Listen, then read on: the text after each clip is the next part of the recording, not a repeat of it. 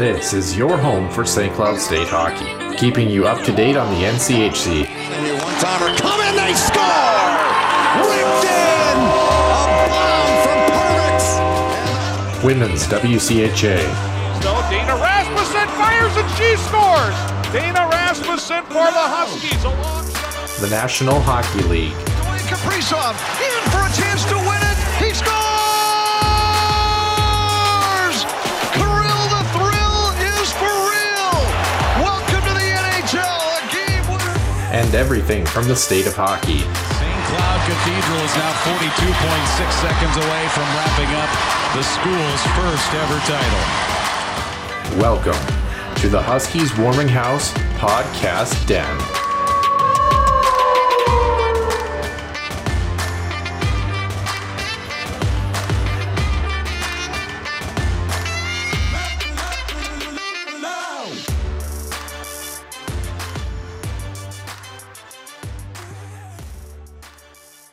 Welcome into episode number 79 here on the Huskies Warming House podcast. I'm Noah Grant, joined alongside my co-host, as always, in Mr. Nick Maxon.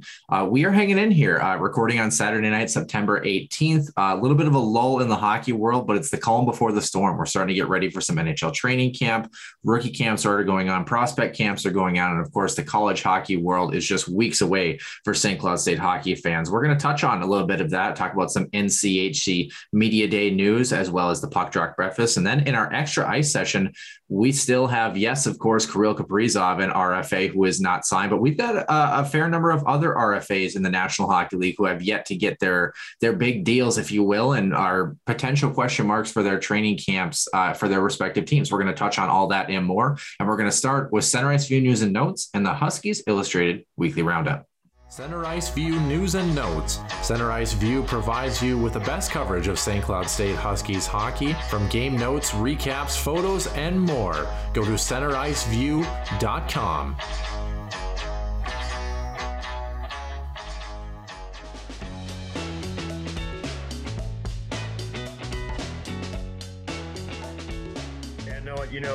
The NHL schedule, at least in years past, I think has done a much better job with getting some marquee events, on its schedule. One of the more consistent ones has been the Winter Classic, the Heritage Classic, and then also the Stadium Series.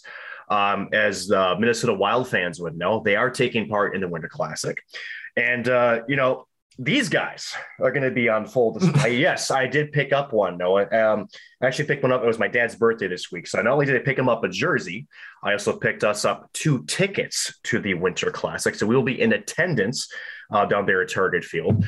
So that's one of those marquee matchups, and super excited to go because, in a small market, as hockey crazy as the Twin Cities are, Noah, there's no denying this is a small market area for sports, and you just never know when this thing might come around again. So you got to take advantage while the event is here.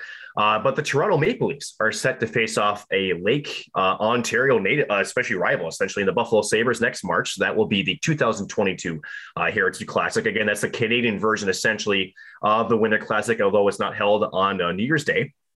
And this will be taking place at Tim Hortons Field. And this is home to the Hamilton Tiger-Cats. And for those of you who don't follow the Canadian Football League, this is where their stadium is played. It's a dual use, I believe, for both Canadian football as well as soccer.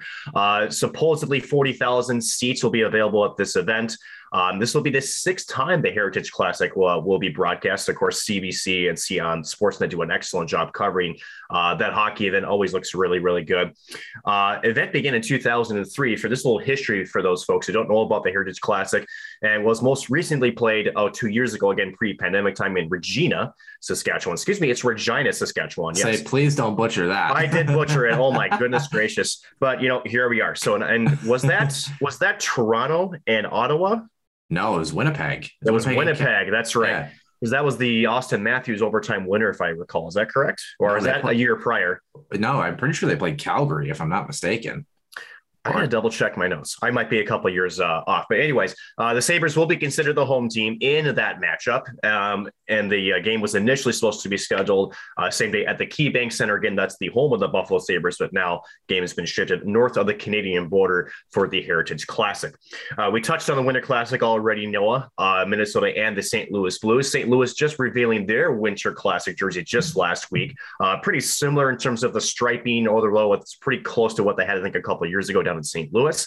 And then, of course, Tampa Bay and Nashville meeting in the Stadium Series. That's the other marquee event that was announced. So pretty cool to see some of those Southern teams getting, sort of an outdoor event. I know the last one in Dallas, the Winter Classic, I got a couple of hockey fans kind of churning their heads, but I actually thought it went over pretty well. Speaking of St. Louis there, no, let's move into some more kind of goofier news. Federal charges have been filed to two people, again, unidentified suspects, were accused with They've actually been identified. They've been identified in charge. They have. Yes. They have been identified in charge. With abetting a robbery on a federal territorial jurisdiction, which I believe means it's on some type of national park, if I recall. The robbery occurred on the grounds of Gateway Arch. The victim was a 20-year-old St. Louis Blues prospect and his 22-year-old friend. This is according to, I think, official documents that we have reviewed, both of whom were not officially identified. The player was in the area for Blues rookie camp at the time. Obviously, you got to see the Arch. I've been on the Arch, although it was about three decades ago, to be honest with you. Kind of a cool way to get up there, but it's, I think, for folks who go to St. Louis, it's definitely, I think, a must see. I think you go to it a couple of times. I think you kind of get the gist. But what was taken, or I suppose what was demanded, I should say, in this altercation was they demanded property, cell phones, wallets, purses, car keys, and this is all happening at gunpoint from what we know on the police report before the suspect or suspects took off.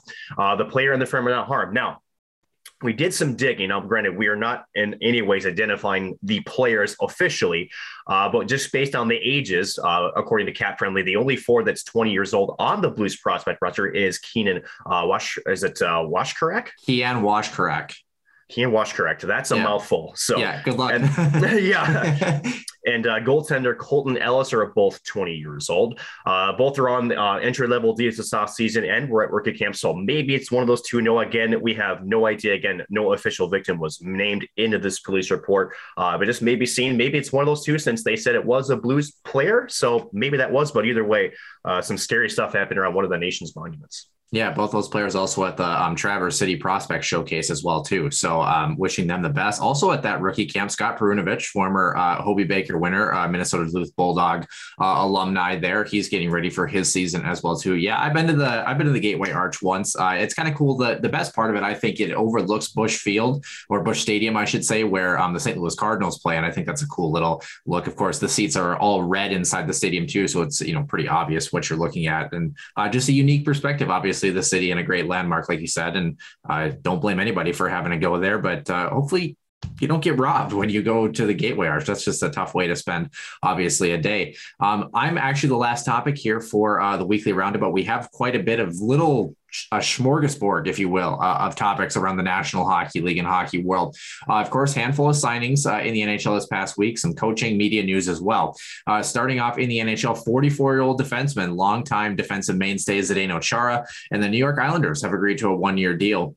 This is coming 24 years after Chara was drafted by the team in 1996, and of course played parts of almost 4.5 seasons with the team before being traded for Alexei Yashin back in the day. In Edmonton, the Oilers did give one of the RFAs that was on our list until yesterday, Kailer Yamamoto, a one-year, $1.2 million deal. Kind of a lackluster season for him last year after his previous rookie campaign. He had 26 points in 27 games, so a really disappointing year for him, but hopefully he can bounce back as well.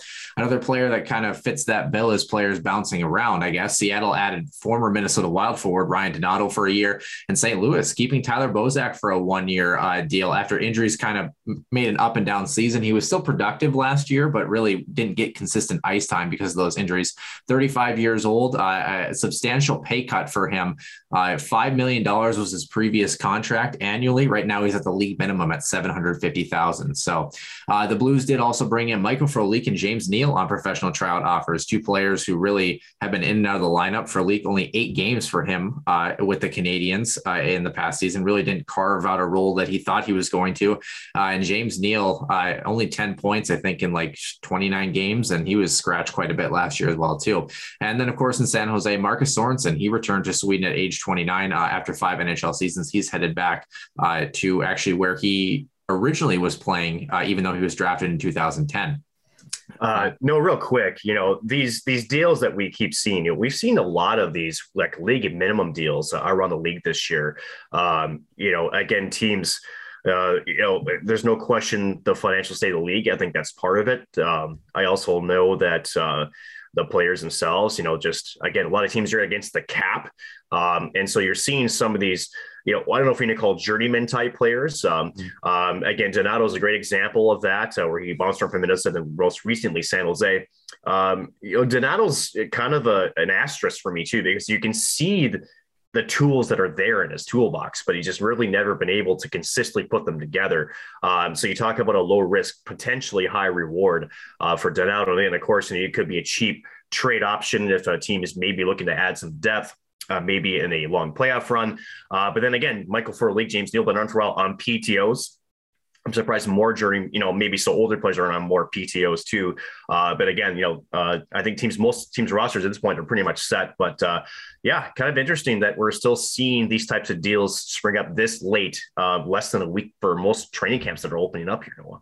I'm just happy that the New York Islanders are becoming the new Minnesota Wild. Adding Zach Parise and Zdeno Chara, they're becoming the elderly nursing home group in the NHL. So excited about that one. But the fact that Chara is still playing at 44 years old is insane. Pretty impressive. It just goes to show how being in good shape, kind of avoiding the injury bug and being a good hockey player sometimes can come together in wondrous ways, if you will. Being 6'9" helps too. It's not bad. You look the same, right? You just, the 6 is just a 5, right? Yeah, I think there's a couple of inches in disparity there, but that's okay. So I think his stick length is probably taller than me, to be honest with you. Yeah, but you're the better hockey player. Let's be real. Moving into retirement news, longtime Ottawa forward Zach Smith, he hung up the skates this past week, only at the age of 33, 12 NHL seasons under his belt. The forward, I thought it was kind of interesting in the press release. One of the quotes he talked about, there were a lot of factors that went into his decision, because anytime we see someone retire, before, 36, 37, if they've been in the league a long time, kind of, you wonder what's going on there. If it's not an injury thing. And he said, quote, "I don't want to sound like I was taking it for granted or that I didn't appreciate the life that hockey has given me, but my heart wasn't into it the last couple of years. I guess I was a little jaded in some ways. You're playing well, and then you learn the business side of it," end quote. Of course, he hasn't played since 2020 as well. He did move to Chicago, and he was in the Windy City and has missed last year too. So, and he wasn't a player too. You want to talk about Zdeno Chara, by the way. He wasn't a player that was a guy that, had a whole lot of skill in terms of flashiness. I mean, he was pretty good in the prime of his career, but he was predominantly a gritty forward, and those guys, at the expense of some more skilled gritty forwards, move out of the lineup pretty quickly. Just a quick comment on Zach Smith. There's no question to me. In fact, this quote doesn't surprise me, Noah. If you know the history of Zach Smith, especially with the Ottawa Senator front office, he got jerked around quite a bit there, 2018, 2019.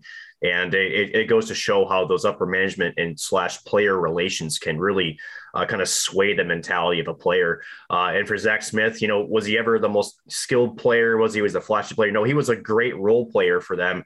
I believe, at least the minimum third line center for them for a number of years. Yep. And just really, was kind of used as a pawn almost in some of the way that the team was put together the last couple of years before they finally cut ties. And as you mentioned, went off to other teams. So, the quote doesn't surprise me, again, as I mentioned, and it's just sad that, it seems like that's made a lasting impression on him. And, unfortunately, I think he really felt he was at home in Ottawa. And then, part of the business is, you can get shipped around, you can get moved around, and that's kind of the nature of the beast. But I think there was more personal stuff to that relationship that is more than we probably know. And it's just too bad that, as he retires, and we wish him the best of luck after retirement, that's sort of the way that he's leaving is sort of on that note. Yeah, but 12 years in the National Hockey League, I'd give a lot to definitely have that opportunity. So wishing him the best of luck in retirement. And it sounds like he's found kind of his inner peace as well, and moving on to new things in his life. Speaking of moving on, we do have a couple of topics here to round up the weekly roundup, and moving on as well in coaching news. Columbus added assistant coach Steve McCarthy up from their AHL club to the big club after their current coach, Sylvain, I'm not even going to pronounce it. Lefebvre, thank you. Look at you. You're coming back on the name train here. He refused to get the COVID-19 vaccine. Kind of interesting, Nick, as well. We've seen some reports from Bill Daly on the player side. The NHL reports that they are over pretty much 99% of players are vaccinated, estimated that under 20 players do remain without the current shot. I think it was about 15 is what they had said is the current number right now, which is kind of incredible, actually. I mean, It's not, though.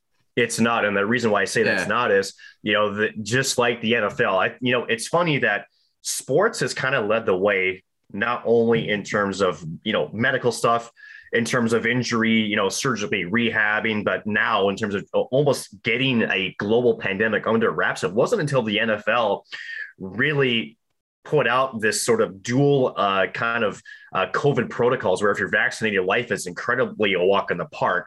And then if you're not, there's this laundry list of things you'll have to do. And maybe, and the big thing is, when there's like, you could be forfeited. Guess what? You'd be suspended without pay. The NHL is doing the same thing, right? So, when you hit people in their pocketbooks, that tends to send a message, I think. And I think also Canada was going to say, if you're not vaccinated, you're not allowed in our borders. So, I think players looking at already that they're losing money to escrow on, these salaries, especially some of these. We talked about, Ryan Donnell, league minimum. If he misses a game, that's a higher percentage of his paycheck that's forfeited that he can't get back because simply he's not vaccinated. Now, granted, I'm just using that as an example, Noah, but yeah, no, it doesn't surprise me, honestly. And it's just incredible that, again, we're seeing now a trend with, again, in the United States with a mandate for over 100 employers. You're seeing venues that are starting to show either proof of vaccination or a negative test. I don't believe, Noah, I've seen an XO Energy Center official protocol or policy as of yet. The latest one in the National Hockey League has actually been the Ottawa Senators. They're allowing people with proof of vaccination to come watch the game. So. Right. And I think only that. I don't think they were offering a negative test version. You may have to double check on that, but I don't believe I've seen an official policy on the Excel Energy Center site for the season yet. But there seems to be a trend, either be vaccinated or have negative COVID test, I should say, in order to get in these rinks. And it wouldn't surprise me if the Excel Energy Center didn't adopt that same procedure. Speaking of places, Nick, that are having a whale of a time with their particular venue in Arizona, John Ferguson Jr. was named assistant GM after 7 seasons as GM in Providence. Of course, that's the Boston Bruins AHL affiliate. He's going to oversee operations with the team as well as the Tucson Roadrunners. He's going to kind of be the main guy for that as well, too. The Bruins, the Boston hockey world is kind of reeling a little bit after high-scoring 1970s forward Fred Stanfield passed away at the age of 77 this past week. Of course, played with Bobby Orr and was a pivotal high flying forward. He's a Toronto native, 2 Stanley Cups for him, 600 points in 914 NHL games. Also was a Minnesota North Star at the tail end of his career, and kind of known for his gentlemanly play, especially in an era where, it wasn't totally illegal to hack somebody over the top of the head with a wood stick. He never had more than 22 penalty minutes in a season, and I think it was over 100 playoff games, and he had 8 total penalty minutes in the playoffs. That's insane. Yeah, wow. Really impressive. So we wish his family the best moving forward, obviously, as well. And lastly, former Phoenix Coyote and current media presence Paul Bissonnette, he's the last person set to join TNT as a studio analyst for the upcoming NHL season. So TNT, ESPN kind of rounding out their media packages. And of course, we're looking forward to the NHL season just less than a month away.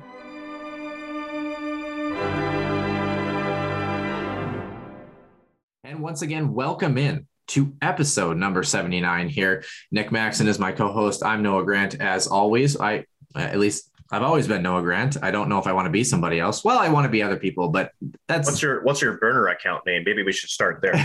I don't know. I just know that a particular set of men's hockey players might be the victim of it if I ever start a burner account. Let's just put it that way. But nonetheless, we're hanging out this Saturday night just after 8 o'clock here. Nick, what is going on in your world here? Oh, what isn't going on? Oh my goodness. We're going to touch on this a little bit later. But NCHC Media Day was on Thursday down at the X. Good conversations with coaches, players, and again, the commissioner as well. I got a chance to catch up a lot of folks as well as some media personnel that, they're colleagues, so these are people that are trying to do the same thing to grow the game, to promote the NCHC in each respective team, and some fun conversations. I'll say that much. But other than that, the broadcasting world is picking up. I suppose I should announce officially that I will be this year's in-studio host for this upcoming year for Husky Productions. And honestly, I couldn't be more humbled and feel lucky to be in that spot. A lot of coverage. We'll be doing 5 women's hockey games, and of course, as well as all men's home games. So it's insane, to be in the spot. It's a spot that I've had my eye on for some time, and definitely, as Zach Smith, I'm not going to definitely take this for granted. It's an honor for the opportunity, and I can't wait for things to get started here in about 2 weeks, as the Huskies will open their season here October 2nd.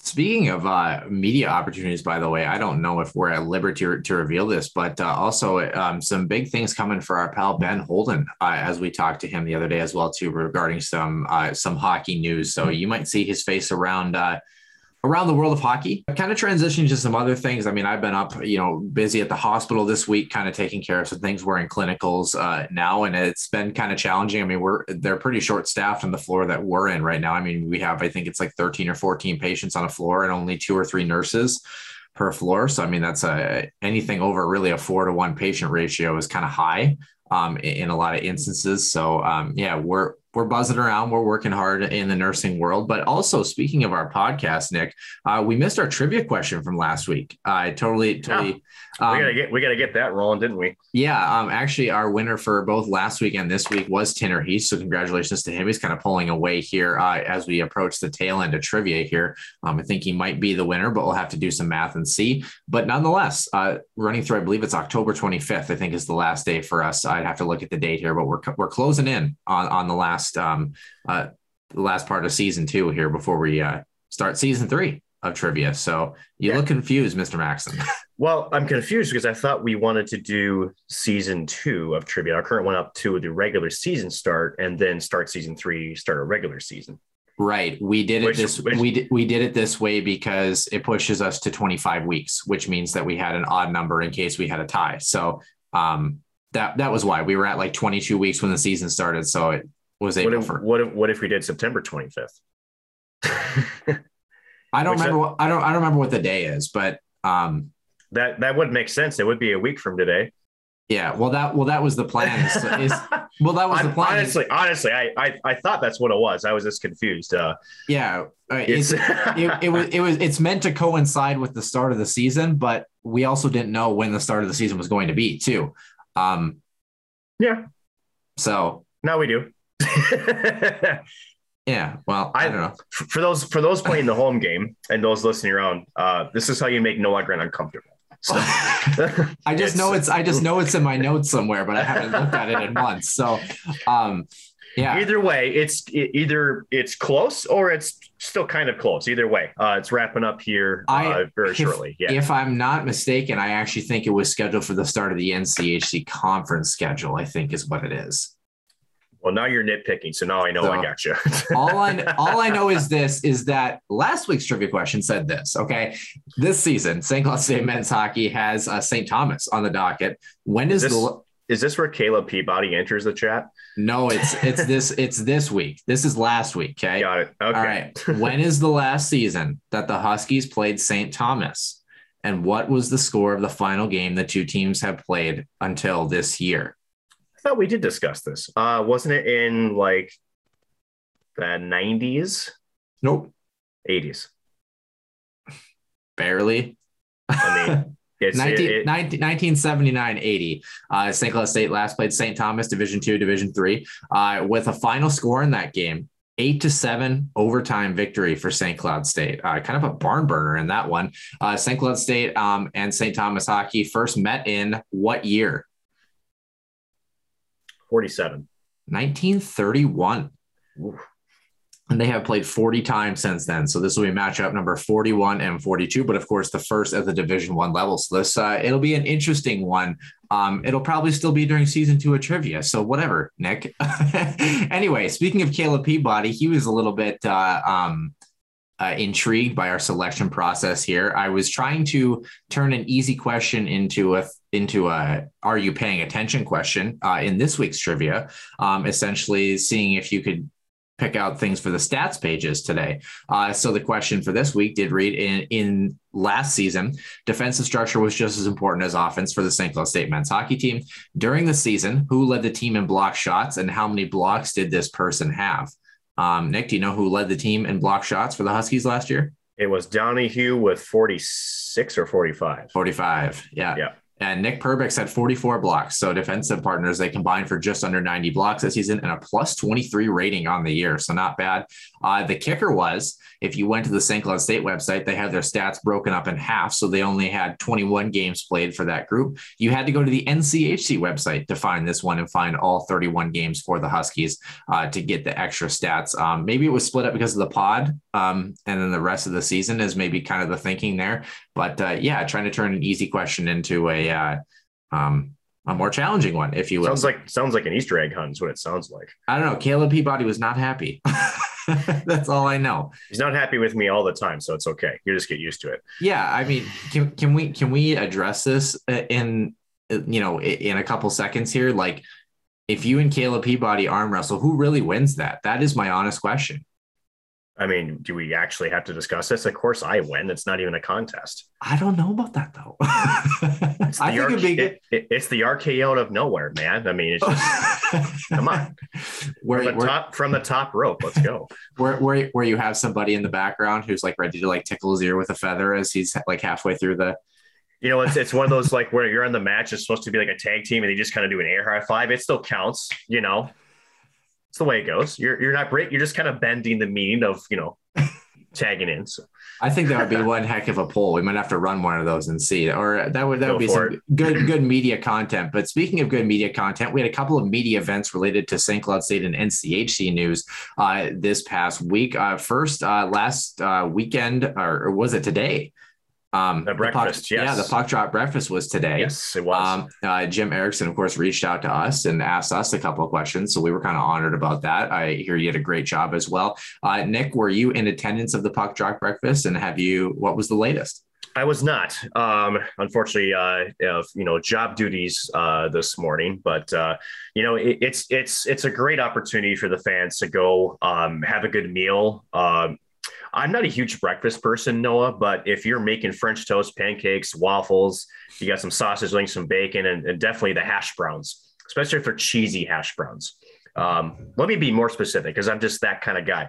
Smoked Gouda cheese hash browns. Those are the freaking bomb. So, but an opportunity to have a good breakfast, to meet the players, get a chance to conversate, in an off ice setting, a little bit more relaxed atmosphere. I think it's always kind of a neat little opportunity that you don't obviously get very often as a fan, to get them kind of out of the elements there.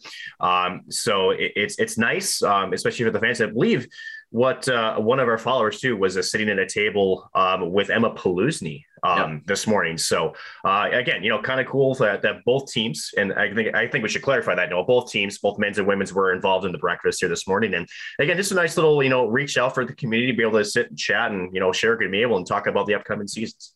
Yeah, actually, the puck drop breakfast was actually the first official media event, if you will, that I ever attended when I was at St. Cloud State and trying to kind of break my way into St. Cloud State hockey coverage. And it was actually Bill Prout that I ran into, who was able to introduce me to Jim Erickson. And of course, I had met Steve McDonald the week before, and he introduced me to Brett Larson, and the rest is history. And it's been all downhill for the show since then, right?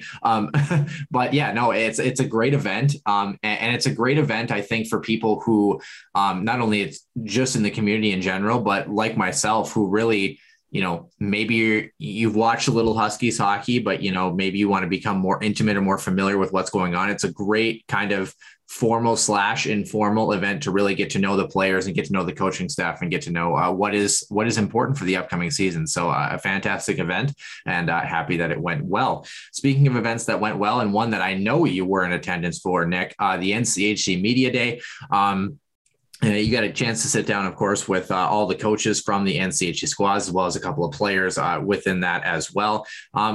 Let's just start off your overall impressions with the event. Is it nice to kind of be back? I believe it was last year's event virtual, if I'm not mistaken. It was virtual. The common theme we got from both, it was each team's captain. And then, of course, the head coach. That was the common theme, was they were happy. And Josh Fenton, the NCHC commissioner, always, gracious at this time to, that was the theme. They all were happy to be back in St. Paul. Happy to be back in person. Happy that also that the season is, supposedly still starting on time. You can tell that there's still some hesitation and trepidation with some of these players and coaches, just because, again, we've seen the pandemic change on a dime. Now it seems I don't know if a holding pattern is the right way to describe it, Noah, but I think we're kind of in status quo right now. So there's some excitement to get the season rolling. And of course, the commissioner's address, addressing some of the changes he'd like to see, some of the, of course, the state of the NCHC, as far as where they are financially, and ended up being in a positive financial picture after last season, which is, to be honest, that's downright incredible as for what they had to deal with. But overall, great to, get in front of people, especially these coaches and players, get a chance to kind of pick their brains a bit. But yeah, overall, everybody's excited to get back in the ice here in about 2 or 3 weeks. So I'm curious as your take on, of course, a couple of teams in particular, but the one we got to start with, I'm assuming you sat down, of course, with Brett Larson and got a chance to at least talk with him a little bit. Was there anything in his discussion, with either questions that you asked or just kind of being around him during that media day, that really stuck out to you as far as things Huskies fans should know for the upcoming season? So funny, that was the one interview that I didn't do for Brett Larson. I was actually out of the room. I was trying to get some footage back up to Stuart Hall there. And of course, Adobe Premiere, for those who don't know, that's our video editing software, was not wanting to cooperate. But I had a chance to sit down with Brett Larson during the luncheon time and just have a brief chat. And you can tell he's excited. And from what I got a chance to talk to Spencer Meyer, though, however, and, they both know that, that there's going to be some external pressure to them this year, but, they don't look at it as both Perbix and Donnie, who last week sitting down with us had mentioned, is they're not looking at it any differently. They're preparing the same way. That's what made them successful. So they're echoing that.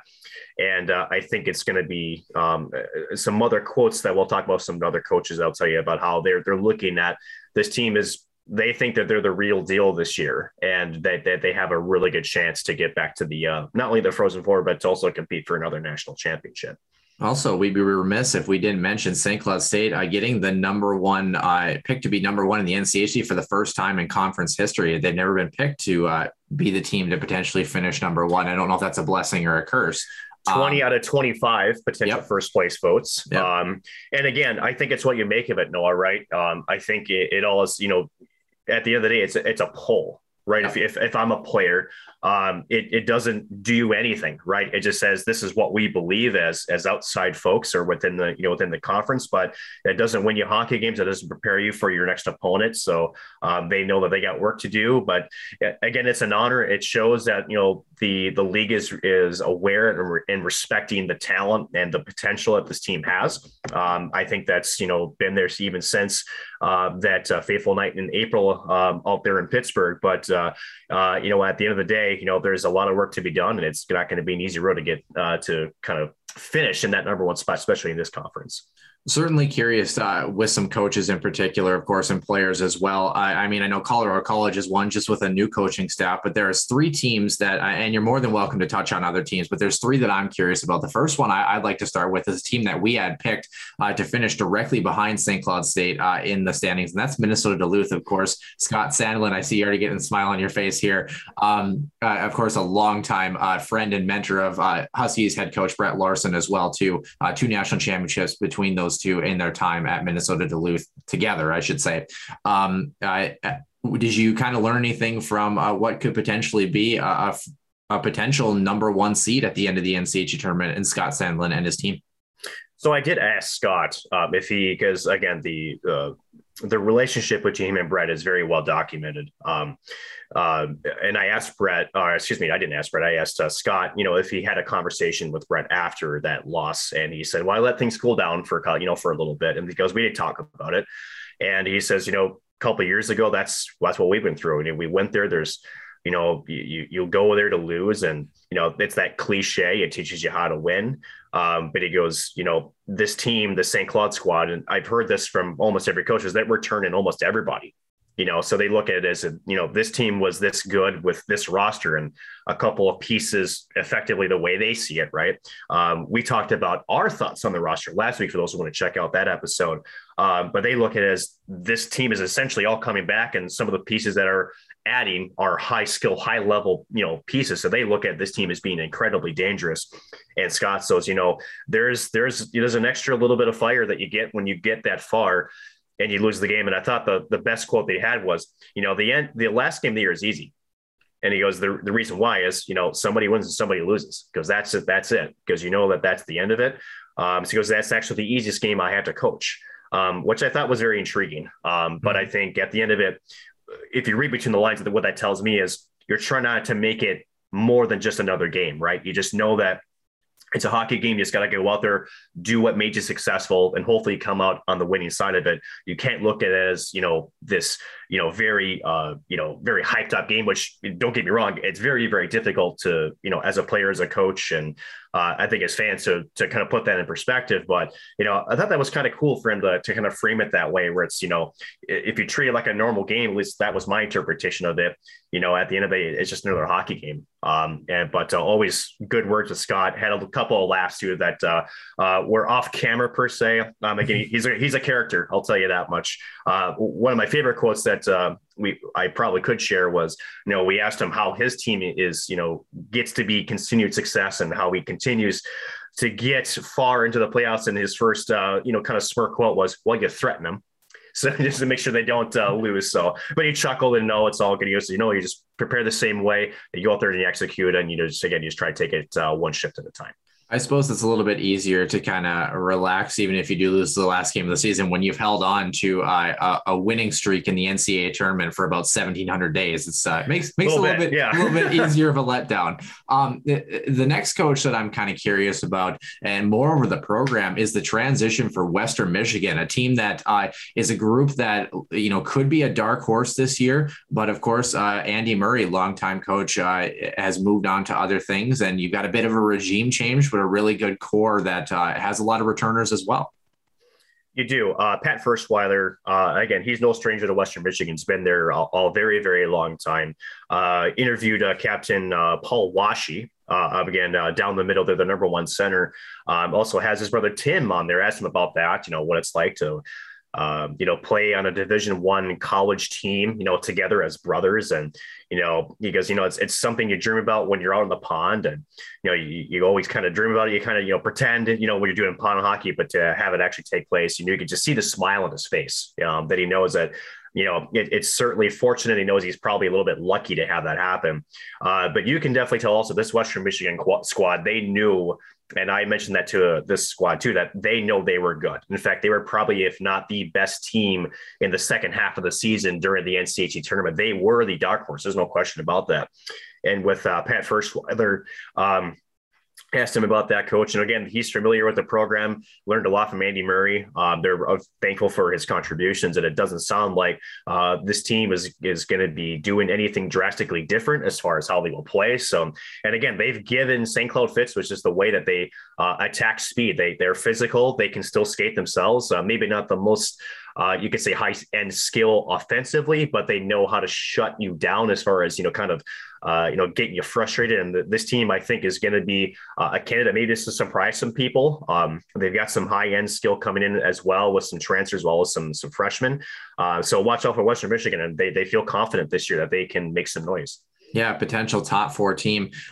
Feel free to add another coach or player team as you wish. But the last one that I'm curious, as we approach 40 minutes here, Nick, is everybody's favorite, and that's the University of North Dakota. A lot of roster turnover with Brad Berry and his team as well. A team that I still potentially could finish, third or fourth in the NCHC and still have that group to do it. What were your impressions from Brad and the most respected team in the NCHC? Well, first of all, we asked Brad about St. Cloud, and he said he was not surprised at all that St. Cloud went as far as they did. They play similar styles. They play with high-end skill. It's obviously playing in, the Herb versus up there, NHL sheet versus the Olympic. Obviously, it's a little bit different, but, there's a very big respect that Brad Berry has for this program and this roster. And again, talking with North Dakota, again, that program, the way that they are coached, the way that they recruit, it's hard to really root against them. And that's respect to that program. Love them or hate them.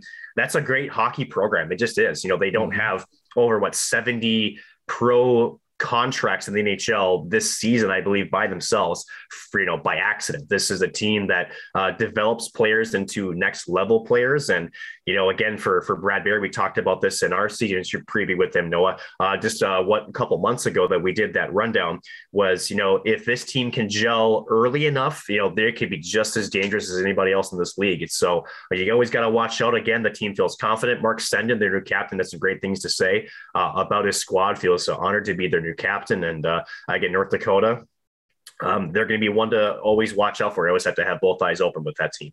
Yeah, of course. Yeah, the Denver Pioneers could be another team that could slot into that top four. Nick, was there another coach, another player, another quote that really stood out from the remaining teams or even from Commissioner Josh Fenton? There are two, and they both actually are in the state of Colorado. So David Carl, I did ask him a little bit, because we asked him about Brent Larson. These are more generic questions that we're trying to get on tape to be used in future broadcasts. But I did ask him, he's had actually some pretty consistent success even as a fourth year head coach himself. Actually, very young coach too. I thought David Carl has done an excellent job with Denver. But by the way, first time that program has been sub 500 in the NCHC since the inception of the league. So correct.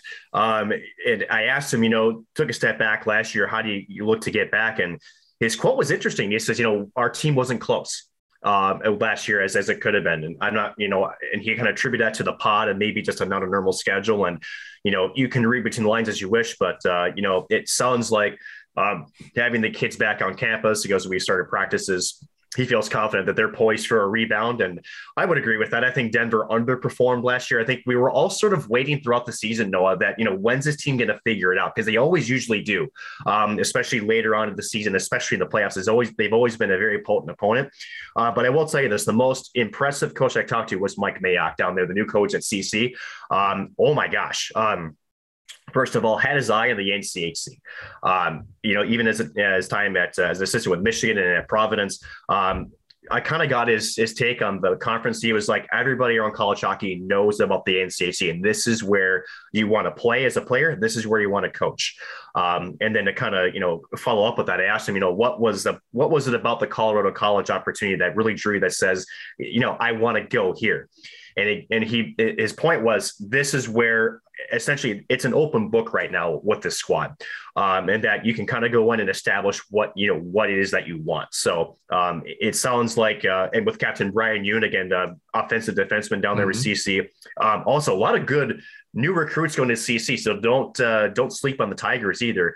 It sounds like they are going to be making a stylistic change, sort of that trap style that Mike Allen had been known for. It sounds like, they're going to be more utilizing their offensive talents. It sounds like this team is re-energized. Obviously, with the new, it's Matt Robeson Arena, not Matt Robson, as the SID from very eloquently made sure we were aware. But again, and it's what's cool is he took the entire team as a unit and walked through the year. And I asked him about that. He goes, "I wanted our team to earn that walkthrough."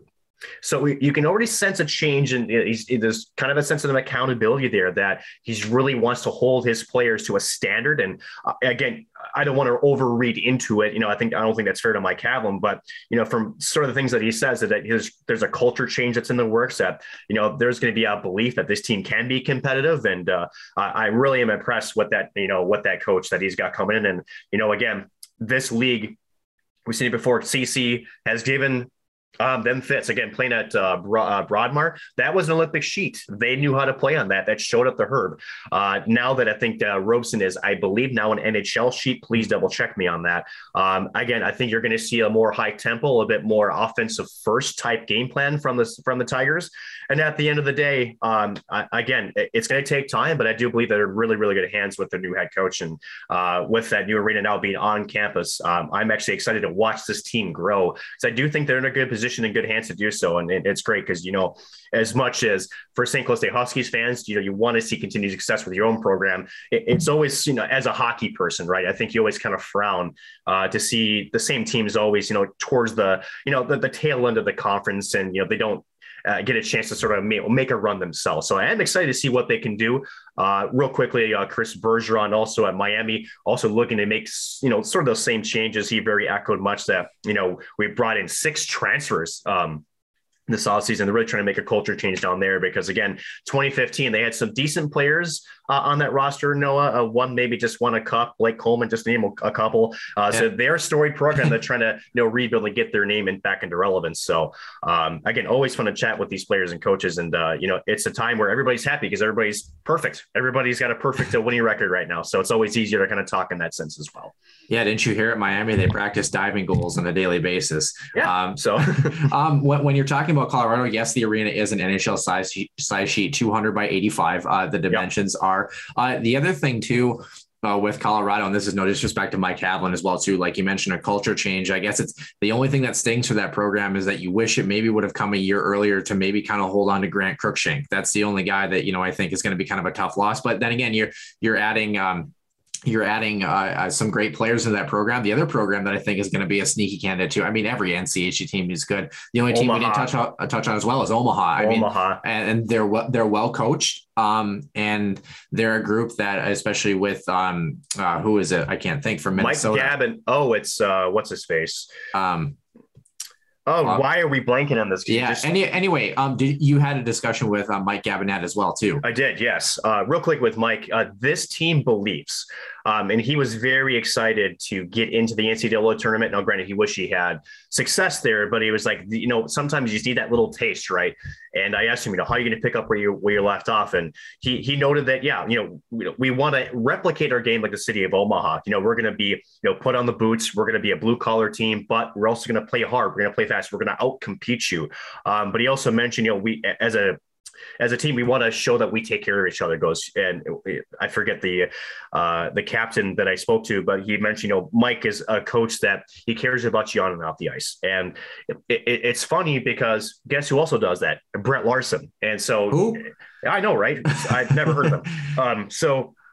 But these coaches, they talk with each other, right? They're competitors, but they're friends. They take bits and pieces that what makes teams successful. Mike Gabinet mentioned that. He goes, he looks to programs like St. Cloud, like North Dakota, like Duluth, to see what makes these teams successful, not only for one season but also consistently, right? So again, very, very complimentary of Brett Larson and the staff, as well as, again, no surprises that they made it that far. He goes, this team was very, very good, but he also said, we're primed to take a step of our own too this year. So I don't know, this could be a kind of a dogfight this year. Not that it never is, but with some of the different leadership and with the depth on these teams, you just never know. And that's what's so great about this conference is, I want St. Cloud to be a clear favorite, but I also know that some of those moments, even throughout those games, there's some clutch moments. There's some adversity, and that's what makes this conference so great. Is it's a playoff atmosphere every single weekend, and that's what makes it so darn fun to cover.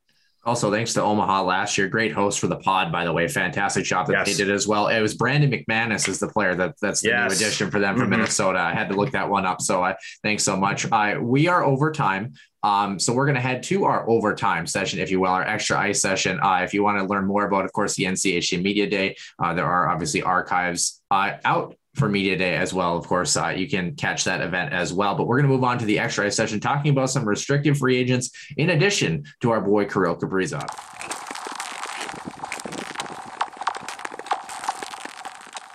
And welcome in to the Extra Ice session. Noah Grant, Nick Maxon.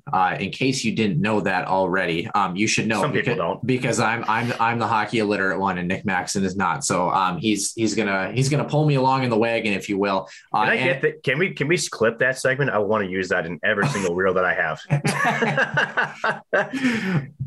might be your best work. Ooh. Oh boy. Ooh. Anyway, speaking of work to be speaking of work to be done, we have about probably 6 or 7 quote unquote high profile restricted free agents in the National Hockey League that have yet to have some deals. And you and I before the show kind of went back and forth on some of our thoughts, and we didn't necessarily agree. Let's just put it that way. Why is that shocking? It's not shocking. Well, it's been a couple of weeks where we've agreed on things, so we got to get back to the status quo, I think. But that's also true. Yeah, of course, as we know, in Minnesota, Kirill Kaprizov yet to be re-signed, a 10-2C free agent, restricted free agent, I should say. Out in Vancouver, they have a 10-2C restricted free agent of their own, Quinn Hughes, as well as a regular RFA and Elias Pettersson. A couple other players to kind of be named in this list, if I can scroll down here.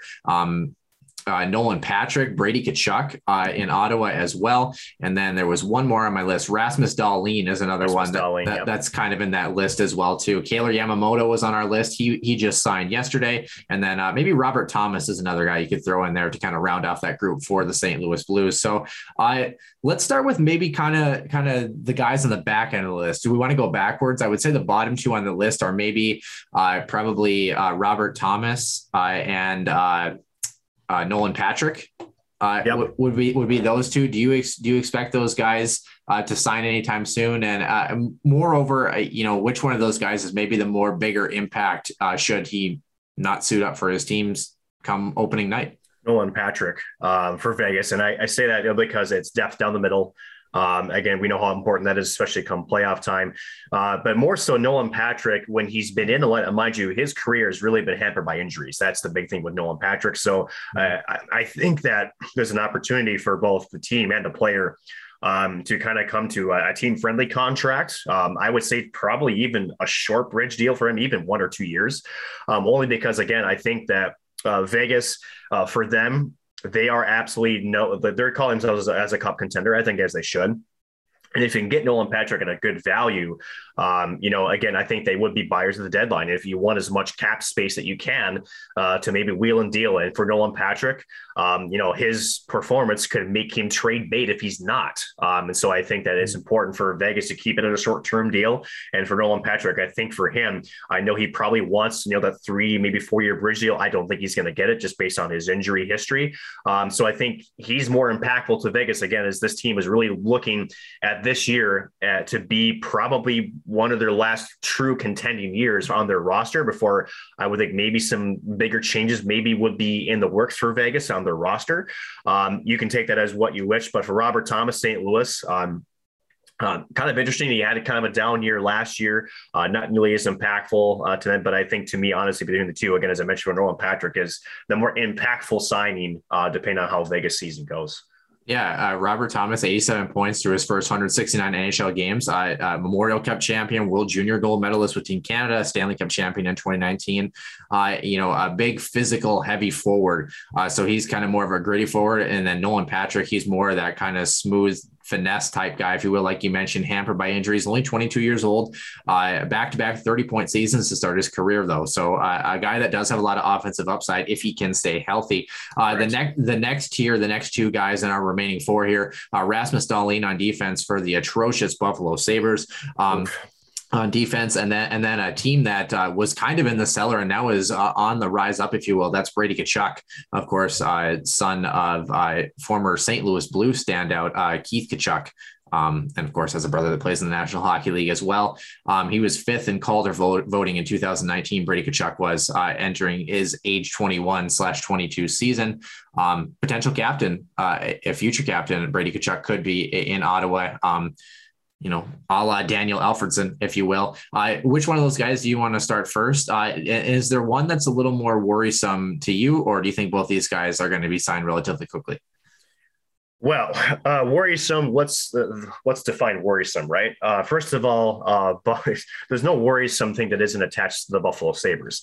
Here's what's worrisome: both the Sabres and Dahlin are worrisome right now, and here's why. Dahlin, a former first overall pick, right? He has yet to really show the value of a former first overall pick. Now, the argument can be made, how much of that is Dahlin and how much of that is the Buffalo Sabres, right?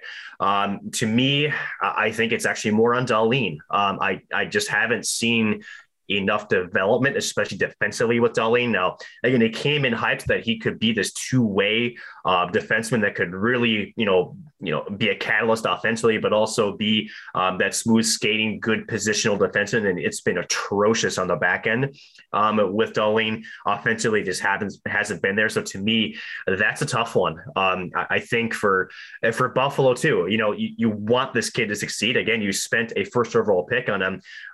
But as we know, again, the Eichel thing still hasn't worked itself out. Does he, on a very short tangent, does he even show up to training camp? We have yet to see that discussion. Maybe it's something for next week there, Noah, as training camps do open. Does he stay or does he even show up? But back to Dahlin, I think for Buffalo, a lot of it does hinge on Eichel, though.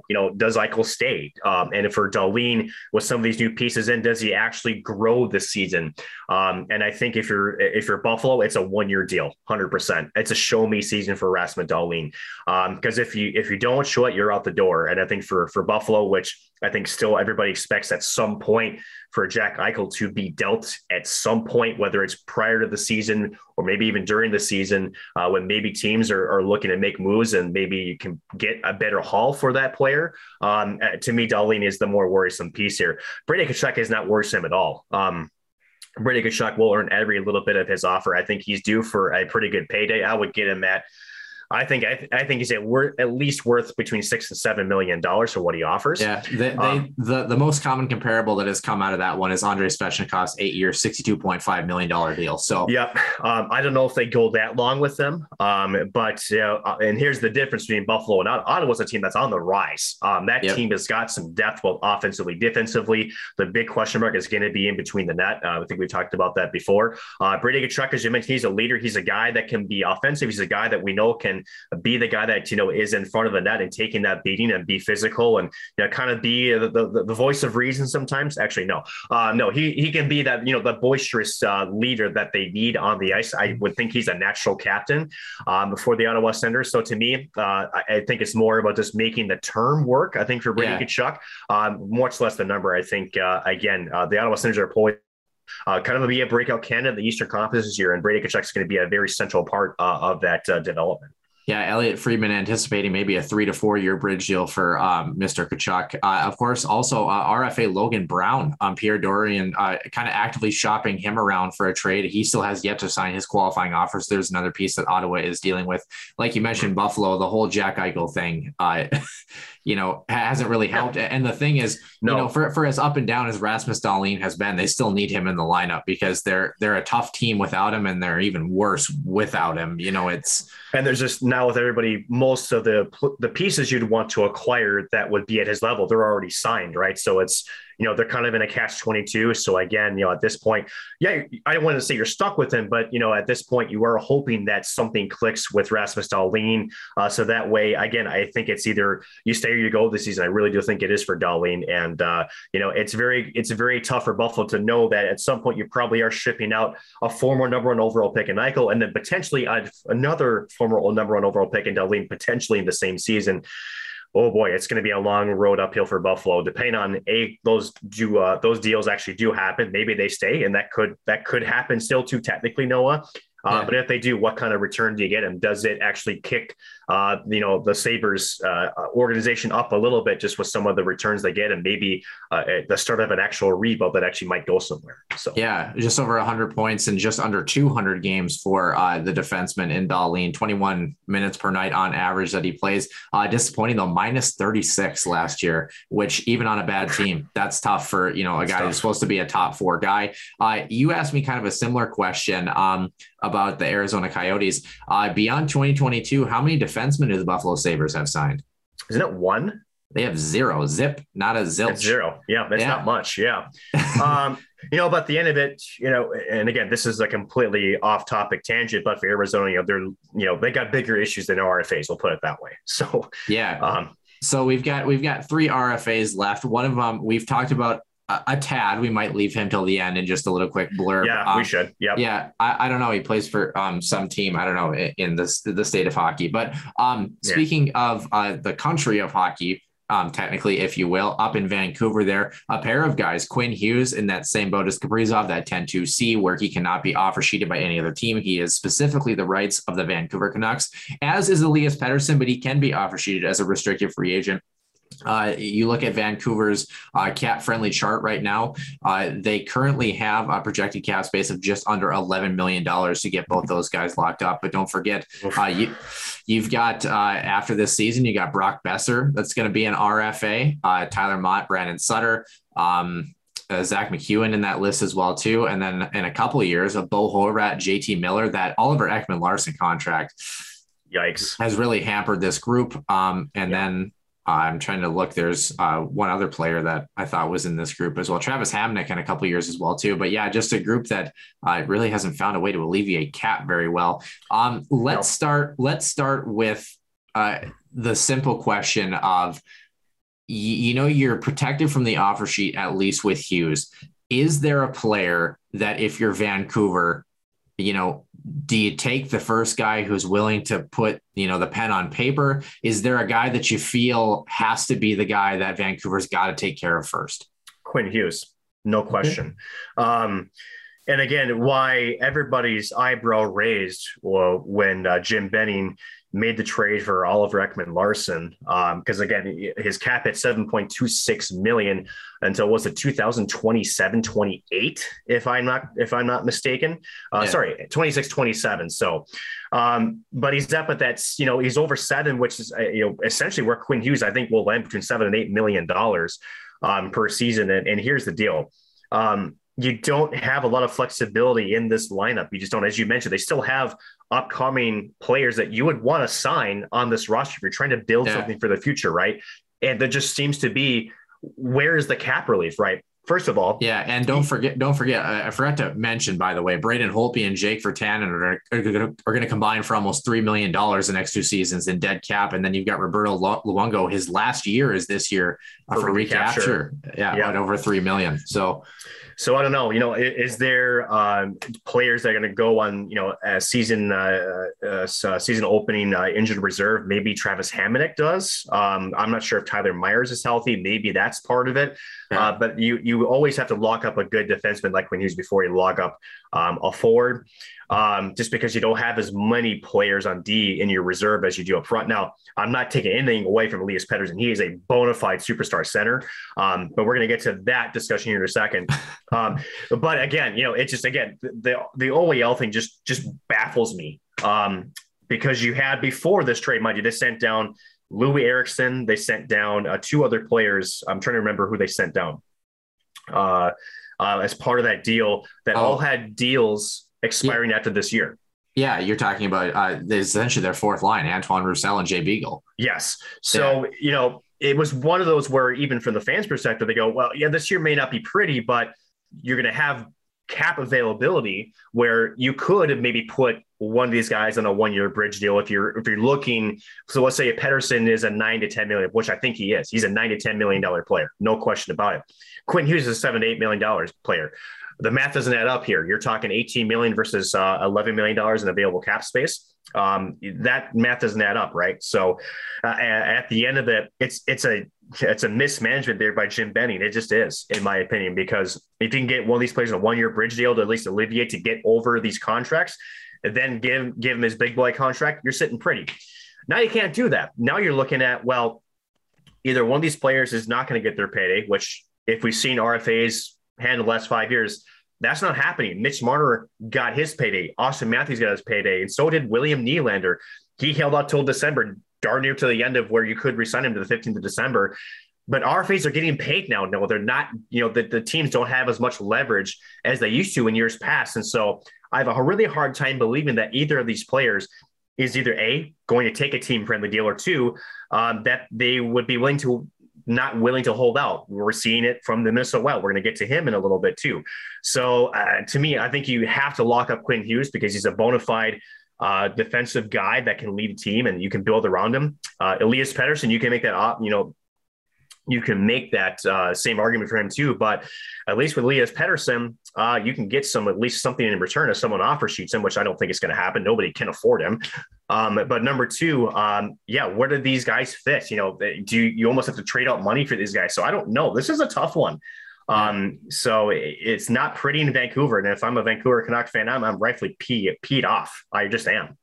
All right. So let's get crazy. You want to get crazy? Yeah. All right, let's do it. So in the eventuality that the Vancouver Canucks go your route, right, and sign Quinn Hughes, $7.5 million average annual value, leaving them with just over $3 million or so in cap space. They've still got to get Elias Pettersson, who pre-show you and I have discussed and probably come to agreement that he is a 9 or 9.5 million average annual value player, if not potentially more. I would say he's at least, between 9 and 10. I would say even 10. The reason I'm going to say that is because the compensation for if you were going to offer sheet a guy like Elias Pettersson, $10.2 million is kind of the tier before you go to first round draft picks. So, and that's where we talk about a team that maybe doesn't have cap flexibility. That's where offer sheets sometimes can come about too, is that, you don't have a guy that doesn't have room. So let's kind of run through, like we mentioned, looking for teams with at least $10 million in cap space. Okay. One of those on the list is the Minnesota Wild. I don't think they qualify, obviously, because Kirill Kaprizov, hopefully. Nope. Ottawa is actually $3 million below the cap floor, as is Buffalo. They're $2 million below the cap floor. I don't see either of those teams. Ottawa's kind of been a cheap, frugal team to begin with, and Buffalo is just a mess. Yeah. He would never sign that offer. I'll put it that way. Yeah. Anaheim. No, I don't really see it. He wouldn't sign that. Nope. Nashville, I don't see that one either. And then Arizona is kind of the American Ottawa Senators group where they're having money issues, and they have $11 million in cap space. Okay, so Vancouver, like you mentioned, $10 million right now. Columbus is another team. The only other team at the top of the list that has $10 million in cap space. They're rebuilding. So there's two teams I want to posit to you here, Mr. Maxon, and we kind of went back and forth on this one. The Detroit Red Wings and the New Jersey Devils. Okay. Detroit, $15 million on the nose, basically, in cap space. Yep. And the New Jersey Devils, $12.167 million in cap space. Both of these teams, should you go from $8.2 million to $10.276 million, the compensation, as you alluded to pre-show, 2 first-round picks, a second-round pick, and a third-round pick. Both the Detroit Red Wings and the New Jersey Devils do have this compensation available in their pipelines, if you will. Detroit has actually quite a bit of, I believe it's third-round selections in the upcoming draft with trades they've made. And fourth round. Right. So I know that we have talked pre-show that the Detroit Red Wings are still in that rebuilding phase. I think New Jersey is maybe one step closer than Detroit is. Yep. To me, it's New Jersey. It makes more sense for New Jersey to do it. Yeah, and I know, we have gone back and forth about Detroit. And as soon as I looked at the list, I wanted to take a look. And I'm like, if New Jersey has the assets, especially with the addition of Dougie Hamilton, it's not the worst idea in the world. I mean, could you imagine Nico Hischier, Jack Hughes, and Elias Pettersson in that group together? That's not a bad looking core if you're willing to say, we're going to take a couple of years of, draft hell, if you will, because we've been successful in drafts past with a couple of good first round high overall picks that have kind of bolstered, especially down the middle in this lineup. That's the only downside to the New Jersey Devils doing this deal is you've got Hischier and you got Jack Hughes, both high first round picks and both bona fide true centers, right? So at some point, if you're bringing Elias Pettersson, who I would think at this stage would be their number one center. I think he is better than Nico Hischier. I also think he's better than Jack Hughes, who takes that third line center role, right? And that's a tough conversation to have. There's, people say, politics don't exist in pro sports. No, they do. They absolutely do. It's hard to talk to Jack Hughes, who was, again, drafted high, to Nico Hischier to say, we're going to bring in Elias Pettersson because he's going to be better for the team. And, on the surface level, I think they'd be okay with that. But they also know, okay, how does it affect my role? Because as Noah, is that is how a player makes their money is, well, statistics, one, and ice time and projections, right? So if you become a second line center, you're in the top 6, right? And all of a sudden you are sort of, devalued to a third line center. That potentially hurts your future value and your future development, where that hurts your pocketbook, right? So that actually could kind of cause a bit of a stir there with New Jersey. And again, from the outside looking in, that would be a hell of a top 3 center depth on them. I just don't know how you would have those conversations with those two centers to make that kind of work and not rattle the cages in the locker room, right? And then to Detroit, I mentioned, and this is where you and I had a disagreement, and I'll stand by it, right? I don't think Detroit is ready. They don't have the depth, to me, to make that kind of move. I just don't. So the question then comes down to, does the offer sheet really come? I don't think it does. We saw the pettiness, although I enjoyed it very much so between Carolina and Montreal. That's partly why we don't see those very often. But I do think you're going to see probably try to trade or, something else. And I think, if I recall, wasn't Tyler Myers injured for a big portion of last season too? Yeah. He was. I can look. They don't have him on injured reserve, which, usually that's him. Well, that's default because he did come back at the end of the season. But I think he has been, hampered by injury. But, maybe does he start the season on season opening and injured reserve? Does that free up the space? I don't know. But again, how do you make the math work in Vancouver with both these players? I don't know, without moving money out, either in a trade. Or is there players that are going to be on that opening injured reserve that, that provides you at least some cap relief? I just don't know how you do it. And heck, if there's anything we've noticed, any one team that's really good at is the Tampa Bay Lightning. Maybe they should call Julian Brisebois down there, maybe get some tips on how to make that happen. Maybe that'll work. Maybe he'll win a Stanley Cup. Who knows? Yeah. So when you're looking at Detroit this year, 1 first rounder, 2 second rounders, a third rounder, 3/4, 1 fifth, no 6th, and a 7th. And New Jersey, kind of in a similar manner, they've got 1 first, 1 second, 1 third, 1 6th, 1 7th, 3/4, and 2 fifths.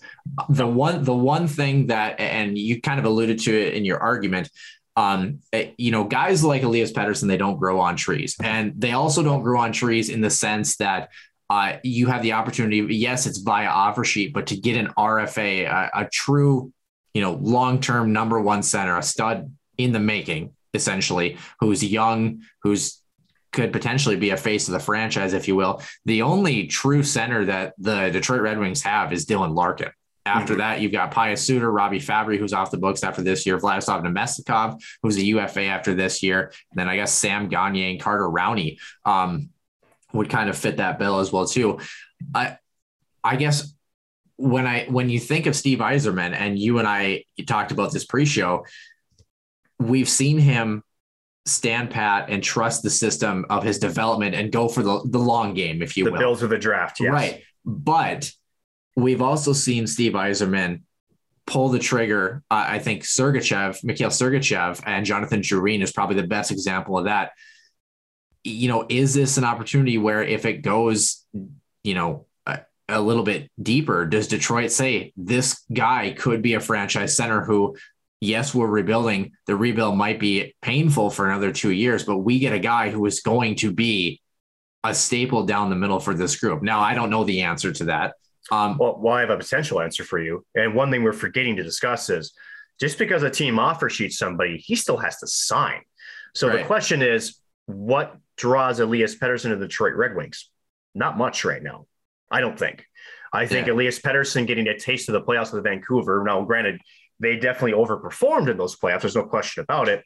But, at the end of the day, I don't see any sort of better outlook on Detroit if I'm Elias Pettersson, other than the fact that they can afford his paycheck, right? So, if you trust, and this is where you could make an argument for Detroit doing this, right? Whereas Detroit he looks at it as, I trust in what he did in Tampa Bay. A lot of what Tampa Bay success has done has been because of Steve Yzerman. Julian Breezeball has certainly carried that torch, and I actually think Julian Breezeball has done a pretty darn good job in the absence of Stevie Y.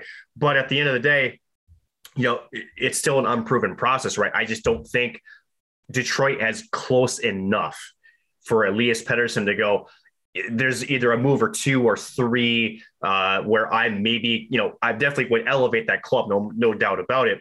But to me, if you look at the names on this roster, besides Dylan Larkin, and maybe you can make the argument and Jacob Vrana, right? There's not a whole lot that excites you about that squad, depth-wise, even in the defensive core. Nick Leddy, Danny DeKeyser. There's a lot of older veterans on this squad too, right? So, and as you mentioned too, we've seen it. He builds to the draft. He likes to build that way low and slow. And at the end of it, I think you're going to see that continue. And so I just don't think from both sides there really is a heavy argument to be made to make that call. On the other side, let's talk from the GM side, right? Could Jim Benny look at Detroit and say, well, if my math doesn't work and I can't exercise some type of math magic to make this happen where I can keep both Pettersson and Hughes, does Detroit become a potential trade partner? Absolutely, they do. They have the cap space. They've got the assets to make that happen.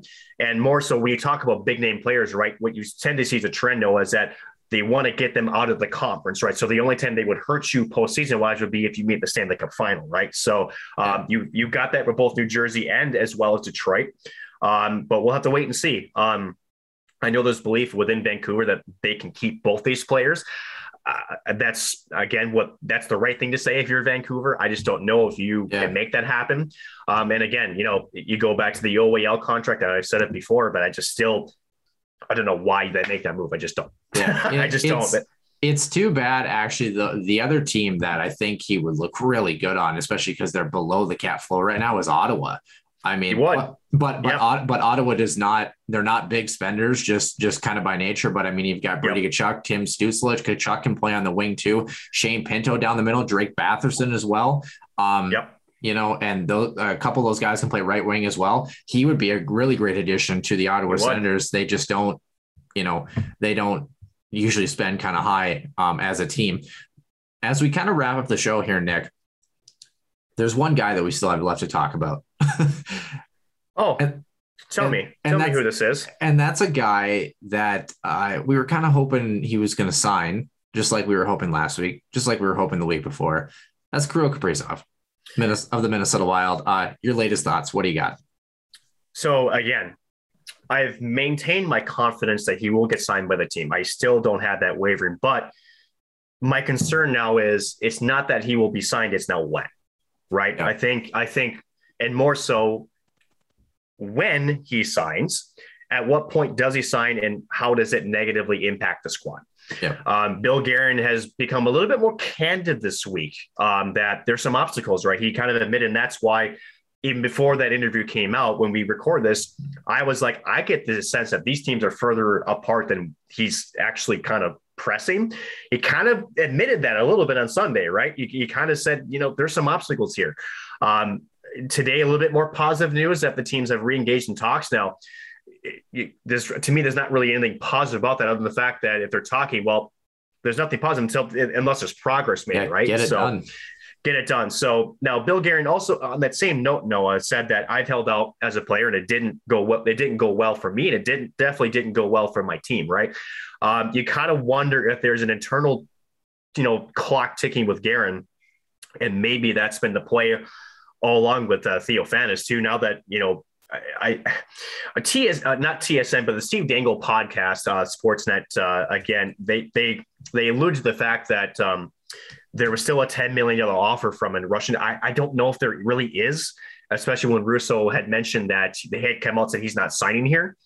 But again, how truthful do we know where that actually stands, right? So let's just assume.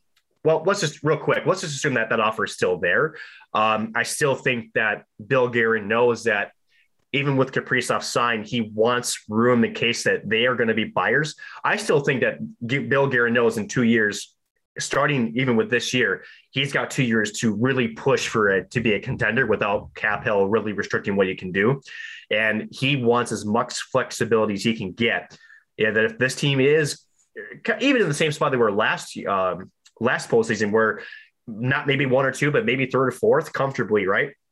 That they would have the ability to maybe go out and maybe buy a player and maybe make a trade to make them a better contender. I still think they want that flexibility, which is smart. But at some point, do you hold out enough where you just got to get him signed, right? That's the $1 million question. Or should I say, is it the $9 or $10 million question? We don't know. At this point, yeah, it's the matter of when and how what's the negative impact on the timing that he signs. Yeah, and the travel piece as well too, obviously, because you've got, it'll take 5, maybe 6 days for him to get question marks on vaccination. We don't know, obviously, his immunization status. They'll require quarantine to him to get a work visa from the U.S. So there's a lot that's going to take time, not just getting the contract signed. So yeah, there's a lot of obstacles still left. And I know we keep pushing this date back. I would say I'm still comfortable, not greatly, if he's able to sign and play in at least a preseason game or two and looks up to form in a preseason game. It's not great that he would potentially miss training camp, but I think if he looks okay in a preseason game or two, he's with the team by the time opening night comes and he has a hot start to the season, a lot of things are forgiven at that point. But I don't necessarily I agree with that whole part, because we saw it with let's talk about football players when their starters are held out. There's a lot of rust that happens, right? William Nylander. Yeah, he did not look good. So that's a strong stance to take, Noah. I'm going to go on a little bit of a limb here. I'm going to say he's not going to sign until at least October now, and I hope and pray that I'm wrong. But the way that we've seen now more that I think I understand that I don't think they're as close as they claim they are. They kind of said that, yeah, they're talking to me. That means jack at this point. At the end of the day, until he is signed, it's going to be at least 10 days. Even if he signed right now, right, he's still not able to join the team until the 28th, barring the work visa, barring the mandatory quarantine from overseas, 7 days. That puts him already to October anyway. I'm going to go out and say, I don't want to give away my birthday because it's coming up in October, because I don't want that to be a thing, but I'm going to say October 10th. And opening night is Friday, October 15th. They have an exhibition game against the Hawks on the 9th, and then they open up in Anaheim on the 15th. So I'm going to say October 10th. I'm going to make it that Sunday, just because I think, again, with everything that's happening, I just October 10th would get him to a week where he still misses opening night. At this point, it's becoming very more likely than not that's kind of where this is trending, Noah. Barring something that's kind of groundbreaking. Again, these between Kaprizov and his agent and the Wild, there's kind of been a stalemate. And again, I take ownership of when Guerin says, his latest quote has been, "We've made him a fair deal." That to me tells me that they're kind of standing pat on a repeated offer, and they keep on the Kaprizov front. Or keep wanting to up that, whether it's in dollar amount or maybe shorter term. There's something they don't like bonuses, about it. Something, right? And to me, it sounds like he's kind of at the wit's end of where he wants to offer them. So to me, I think you're kind of at a stalemate still. And I just don't see Kaprizov signing anytime soon. So I am going to October 10th. I'm pushing out almost 3 weeks from today. Yeah. And again, hope that I'm wrong, but I just don't see anything that's making me feel like they're inching closer to having a term and dollars that they're agreeing with, and or the pen will be put to paper. So my final question for you before we end the show here quickly, Nick, is Bill Guerin doesn't strike me as the type of guy that's going to pull an offer. But my question is, as we start to get further and further along, do you think Bill Guerin adjusts AAV or adjust term if we start to get to a point where it's like, okay, he's probably not going to be in the lineup for the first month of the season? Does he start to really adjust? Because my question mark is this, and a la the William Nylander thing, do you want to pay $9.5 million a year for a guy that half of his first year is absolute dog shit? Pardon my French. Well, let me end it this way. You're gonna adjust the money. You're not going to adjust the term. If you've got him at 5, then if you're at 9 and he's not looking for 11, if maybe you meet at 10 and a half, I think you take it, honestly, at this point. again, I still think he's worth every penny. That's the question, is even if you sign him for that value, is he worth it? I still think he is. Shocker. Obviously, this is the largest contract ever offered to a player with less than 60 games in the NHL. Obviously. Right. And granted, that's been talked about. This was beaten by a dead horse. And that's yeah, right. That it's a valid argument, but again, for a franchise that knows they're in a pickle financially in a not too distant future, that hasn't had a bona fide player that excites that franchise's fan base and it makes them competitive on the NHL front for a very long time. To me, the most damning thing that they can do is pull the offer. I don't think you're even close to pulling the offer. You're going to pay him what he wants, because they know that you're going to get that money back in terms of ticket sales, in revenue from merchandise. He's worth every penny you pay him. I find it somewhat humorous in a weird, twisted way that we waited 5.5 years for this kid, and there was the worry that there was going to be all this external and internal pressure on him. He performed extremely well. And now with his own contract negotiation could potentially put himself back in the same doghouse should he struggle coming back. But nonetheless. And that's the point I was going to make to wrap it up, Noah, is, I think the biggest damnation for this whole thing is not getting it done soon enough, where again, he misses time with the team, because again, the team is not the same team without him in the lineup. He doesn't get up to game speed or, whatever the case may be. He just struggles out of the gate. Now you're looking at, if my theory is correct and you are looking at a 1 to 2 year window to be truly competitive before you take a 2-year hiatus on the financials, that hurts. That's a year off of what you think you have. And that's not time that you can get back from this franchise or from Kaprizov. So again, timing is becoming more of the what do you call it?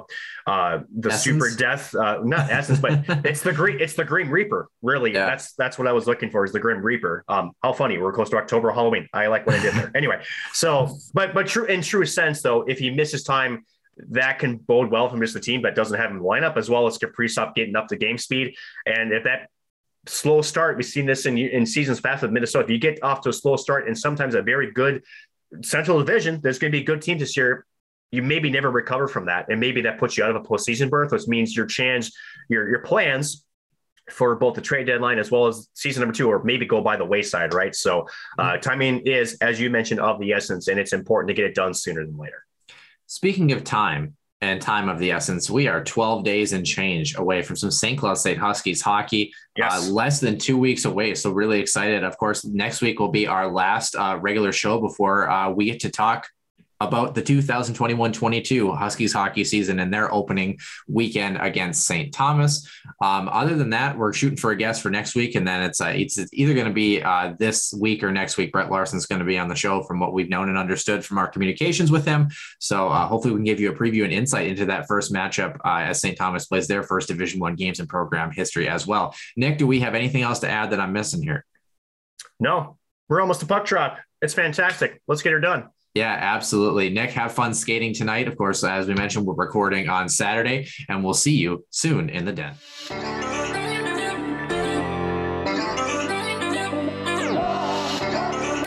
One-timer coming, they score!